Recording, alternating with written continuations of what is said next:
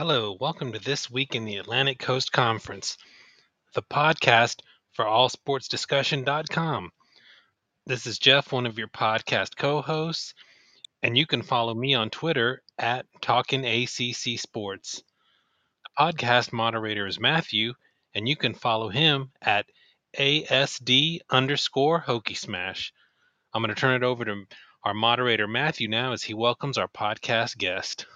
One of our favorite guests has returned to the show tonight. This is Matthew. You can follow me on Twitter at @HokeySmash. I just about gave my wrong Twitter. At ASD_Hokey Smash. One important thing I want to say. This is the longest running independent ACC podcast in the country. Again, this is the longest running independent ACC podcast in the country. The site Twitter account is at allsportsdacc, and one of our favorite guests, a return guest, is on this podcast tonight. We're always excited to have great voices here on this podcast.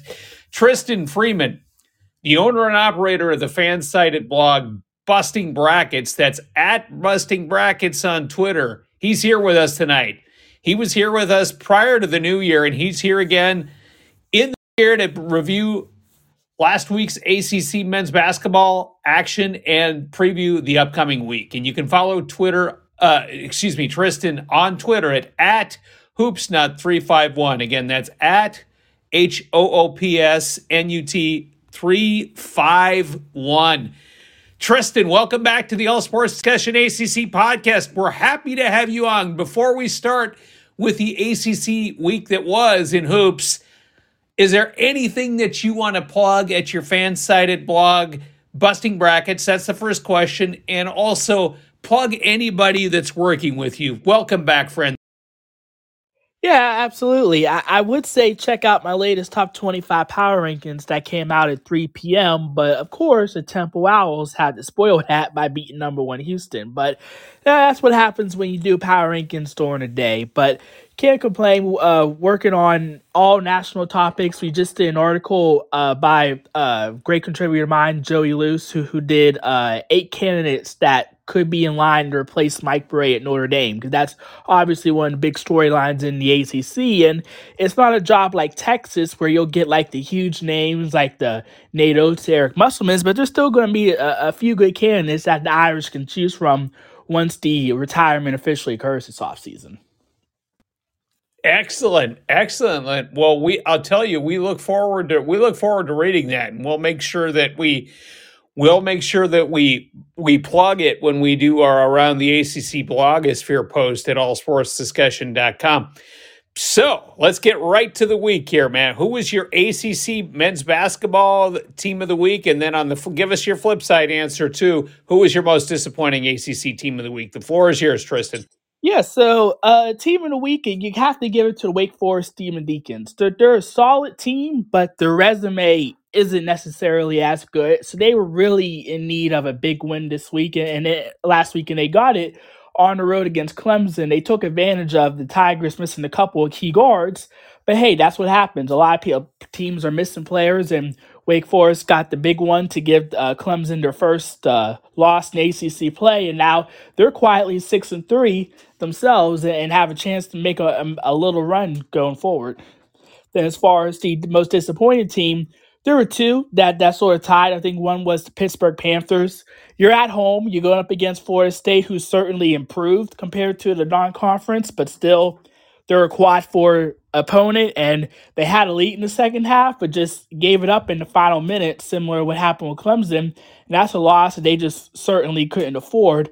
And then Syracuse, to start out the week, they were leading Miami, and that would have been a huge quad 1 victory for them. I don't think that they're truly an NCAA tournament contender, but they have a good record in ACC play, and if you get that win, maybe you could start getting some conversation, but they blew that one, and it was just a loss that they couldn't have. So I think those two teams were the least impressive, so to speak, this week. Good analysis. Great analysis. Jeff, you're up, friend.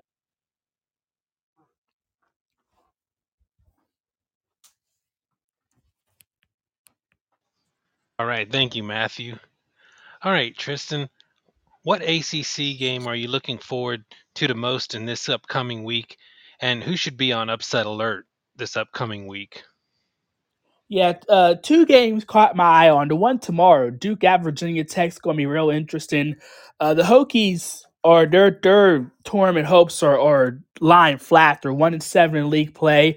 They need to get something, but Hunter Couture is back, so now there's really no excuses. And they take on a Duke team that's young and has struggled on the road this season. So that's one tomorrow.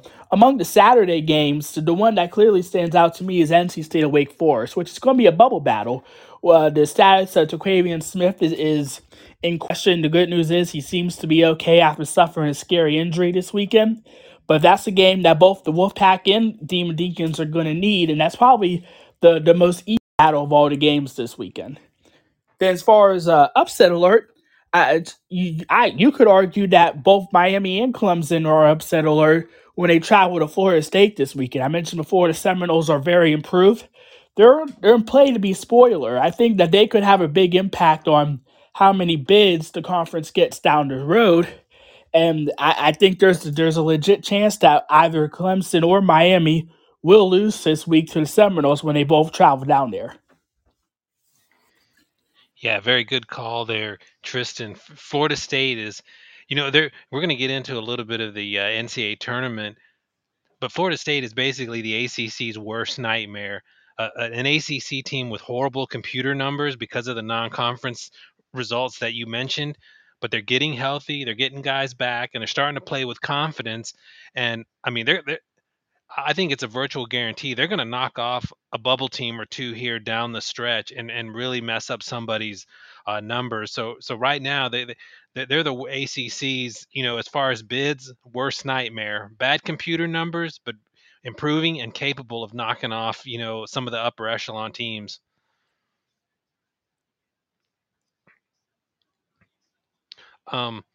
Let's look nationally now, Tristan.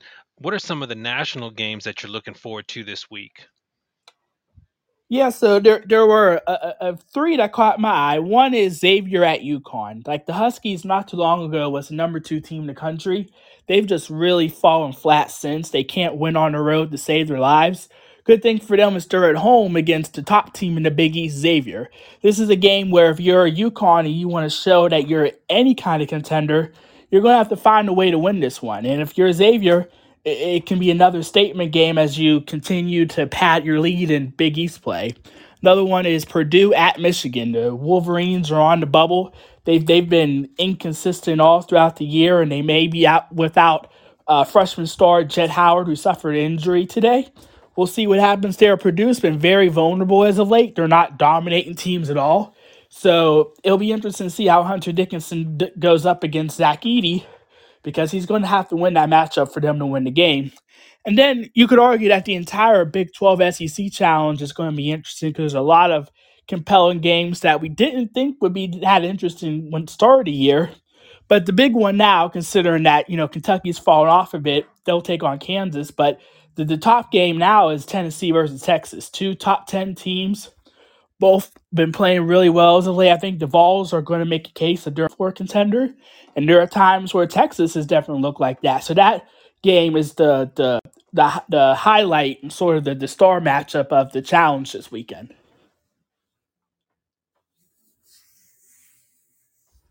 All right, good stuff there.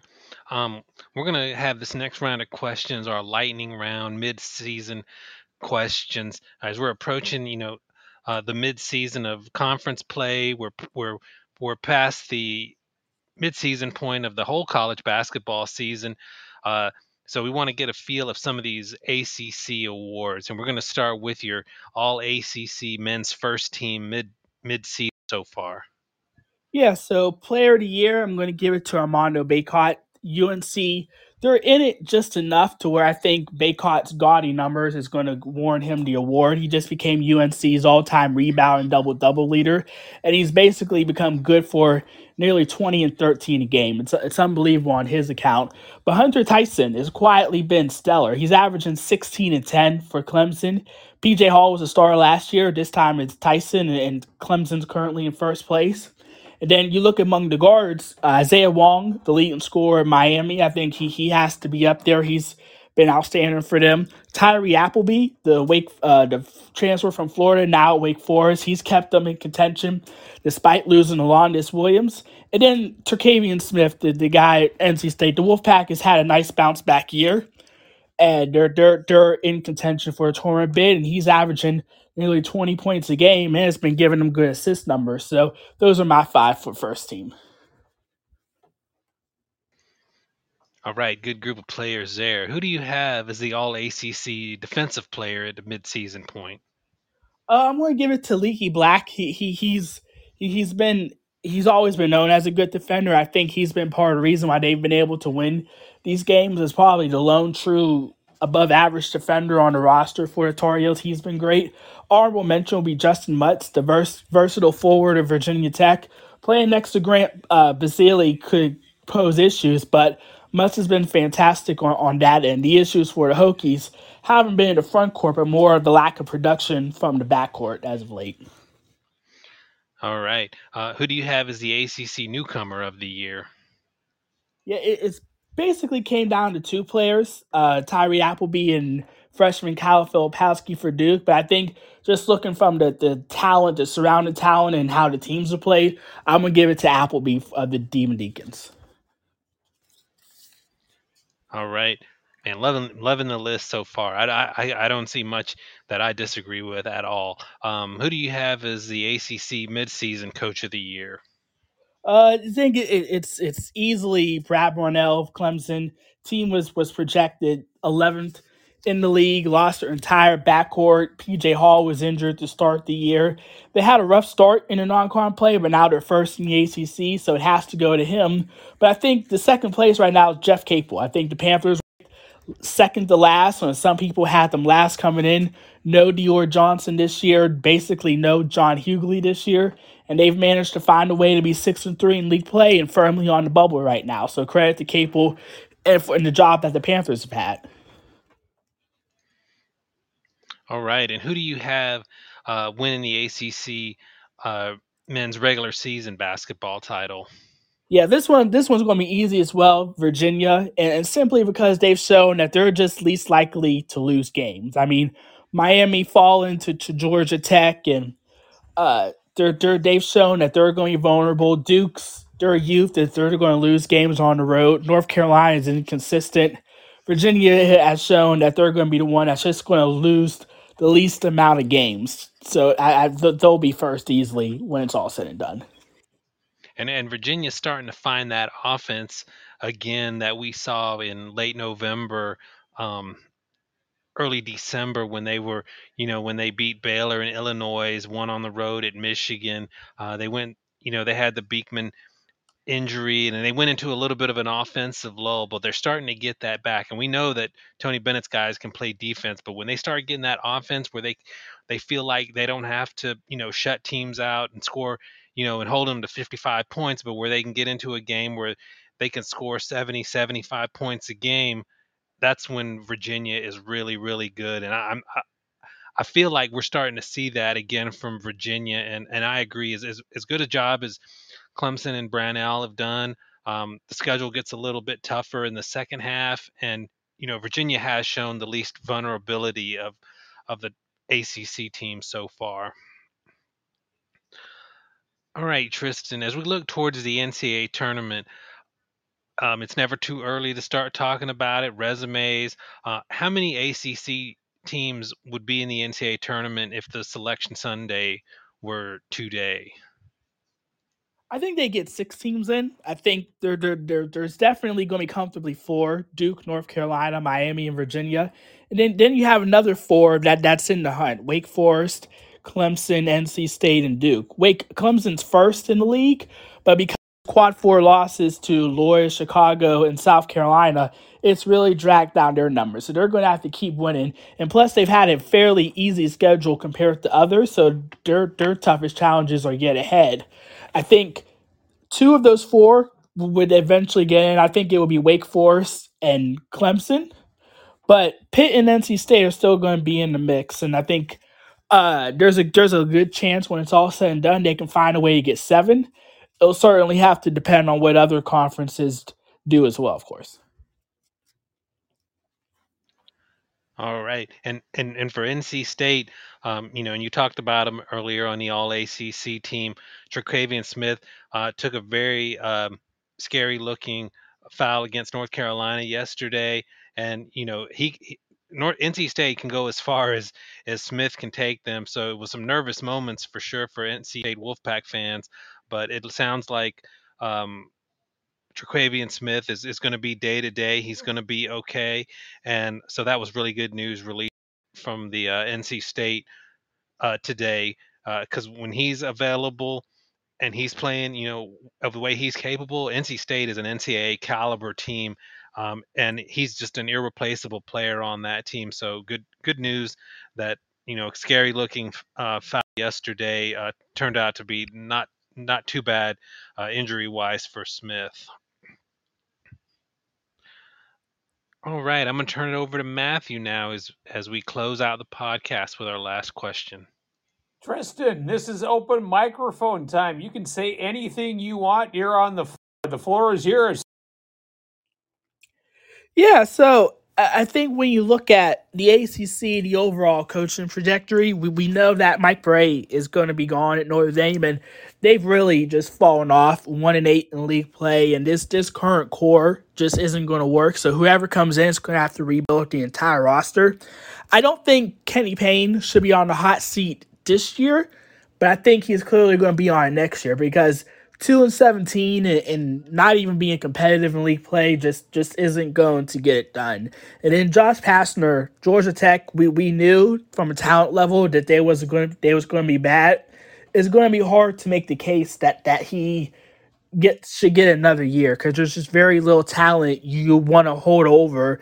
It might just be better to start a rebuild. Interestingly enough, thought Jim Boeheim and Syracuse would be here, but the freshmen started to play better as of late. You look at Chris Bell, you look at Justin Taylor. Judah Mintz is going to be a one and done for the pros, but I think Coach Boeheim has a little bit something left. It'll be interesting to see if they actually can go to the portal and get some more talent, but the Orange has been quietly impressive. They just don't really have a resume to warrant,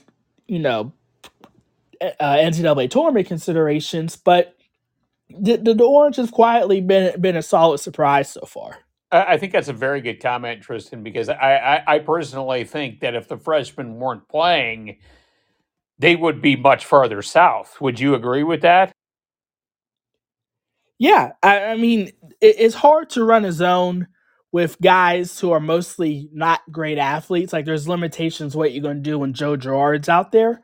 But this team was always going to be just having, growing pains. Like, there's only so much Girard and Jesse Edwards is going to do.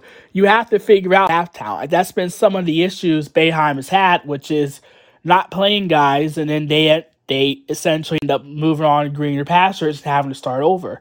Just start playing guys and seeing what happens. You don't really have anything to lose, and you have a whole lot to gain from because you can see who the true building blocks are for the future. Outstanding analysis. Now, for my open mic, we're going to go to me here first, Jeff, because I just want to ask two more questions of Tristan. And this, I guess I want to push back a little bit, but maybe not. Yeah, I'll challenge you a little bit. This is a homer question, Tristan. This is about my Hokies here. I don't see a player on the Hokies at the 3, 4, or 5 spot that's going to be on any of the first 3 All-ACC teams. Would you agree with that? I considered both Sean Perdula and Justin Mutz for a second and third team. I think they've both been really good. The problem is when you lose so many close games, it's hard to make that case. Like, Virginia Tech is not a bad team. Like, I don't think anyone is putting them in the Notre Dame, Louisville, Georgia Tech conversation. But at the same time, you have to find a way to win these games. If you're not getting blown out in them, it's bad luck, but you kind of have to make your luck at some point. So I'd still credit Perdula for his breakout campaign, but it's very clear that they just have very limited depth. And when the top 4 guys aren't having good games, they're very much in jeopardy of losing. Sort of like Notre Dame in a way, because Notre Dame voluntarily only plays 6 guys, and they need all of them to play well. So those two teams are a little more similar, but I think we all respect the Hokies roster more than the Irish. Fair enough. Fair enough. This is why we have you here to do the great analysis for us.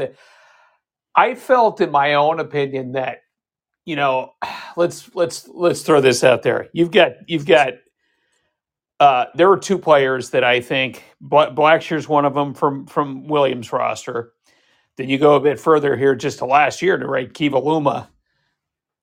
I feel the Hokies don't have, and it's probably fair for me to say this, don't necessarily have a player like that on this roster. And I think at times that if you had somebody of that caliber, you'd be winning more of these one score. You'd be closing perhaps more of these games out. Now, you did bring up a fair point earlier in the podcast that the guards haven't been productive, and that's true. I mean, if we went through the roster, if we went through the box score from last night versus Clemson, you'd see that every one of the forwards, the guys 4 and 5 spot for Virginia Tech last night were shooting 50% from the floor. The guards sure as heck were not. So I think you bring up some very good points. Now, my second question for you, this is going to be I know you follow women's basketball too. I almost feel like the ACC could have 10 teams in the NCAA women's basketball tournament this year. Is that?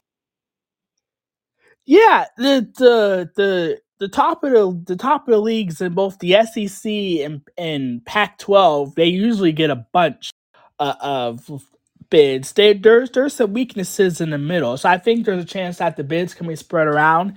And then among the mid-major conferences, there haven't been too many leagues that are clear multi-bid leagues, or where there's teams that are definitely getting at large even if they don't win the conference tournament. I think the ACC for the women is solid, but I don't think it's strong enough to get 10. I think 7 or 8 is probably where it'll lie, and I think there's going to be a lot of teams beating up on each other in the middle to where they'll probably affect each other's numbers. That's me, the homer here, that was looking at the looking at the standings today. This is why we have you here, to keep us honest. I appreciate that, Tristan. Jeff?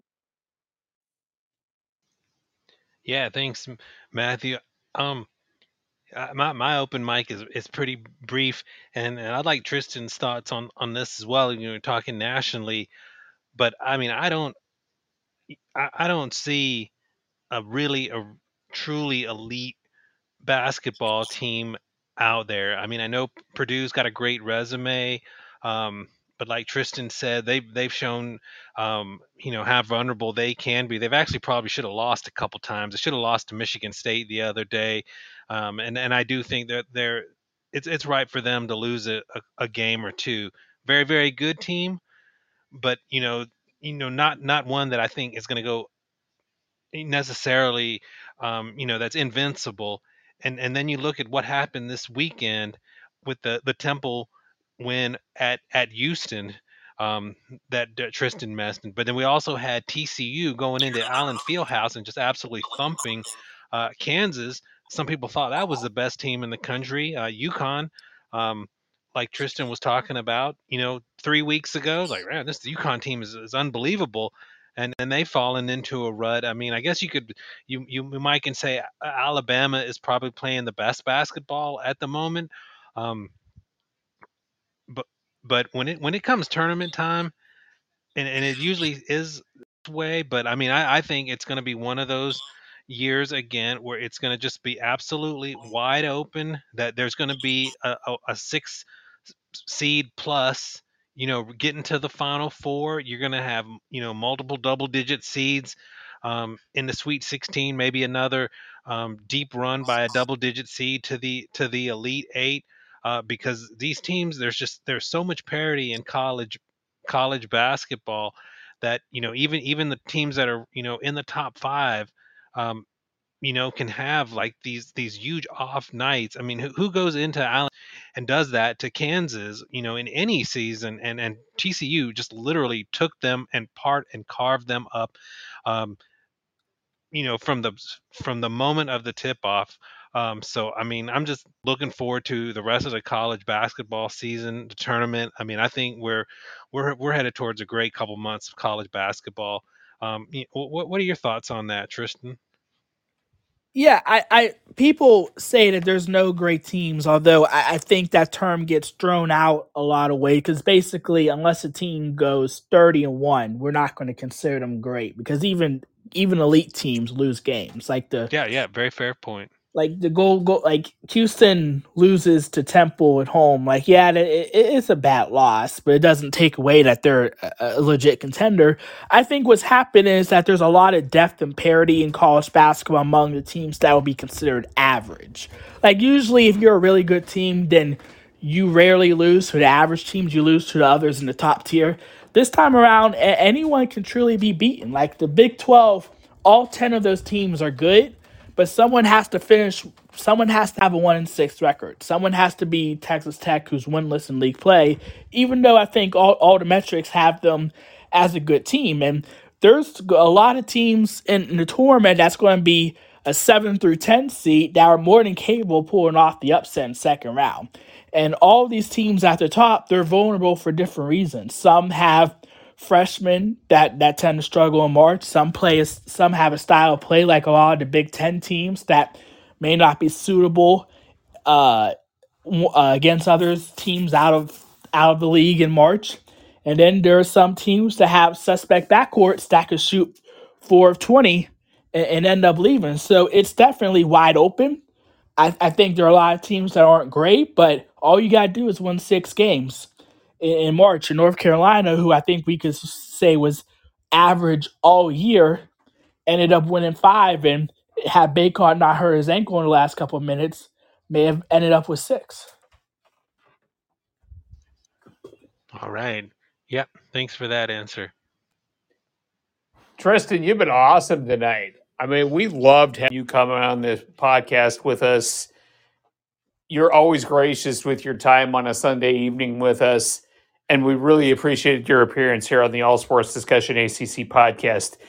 We would love to have you come back anytime. Thanks again for coming on our podcast and sharing your Sunday night with us. Yeah, absolutely, guys. No problem at all. Okay. Have a great week, guys. Take care.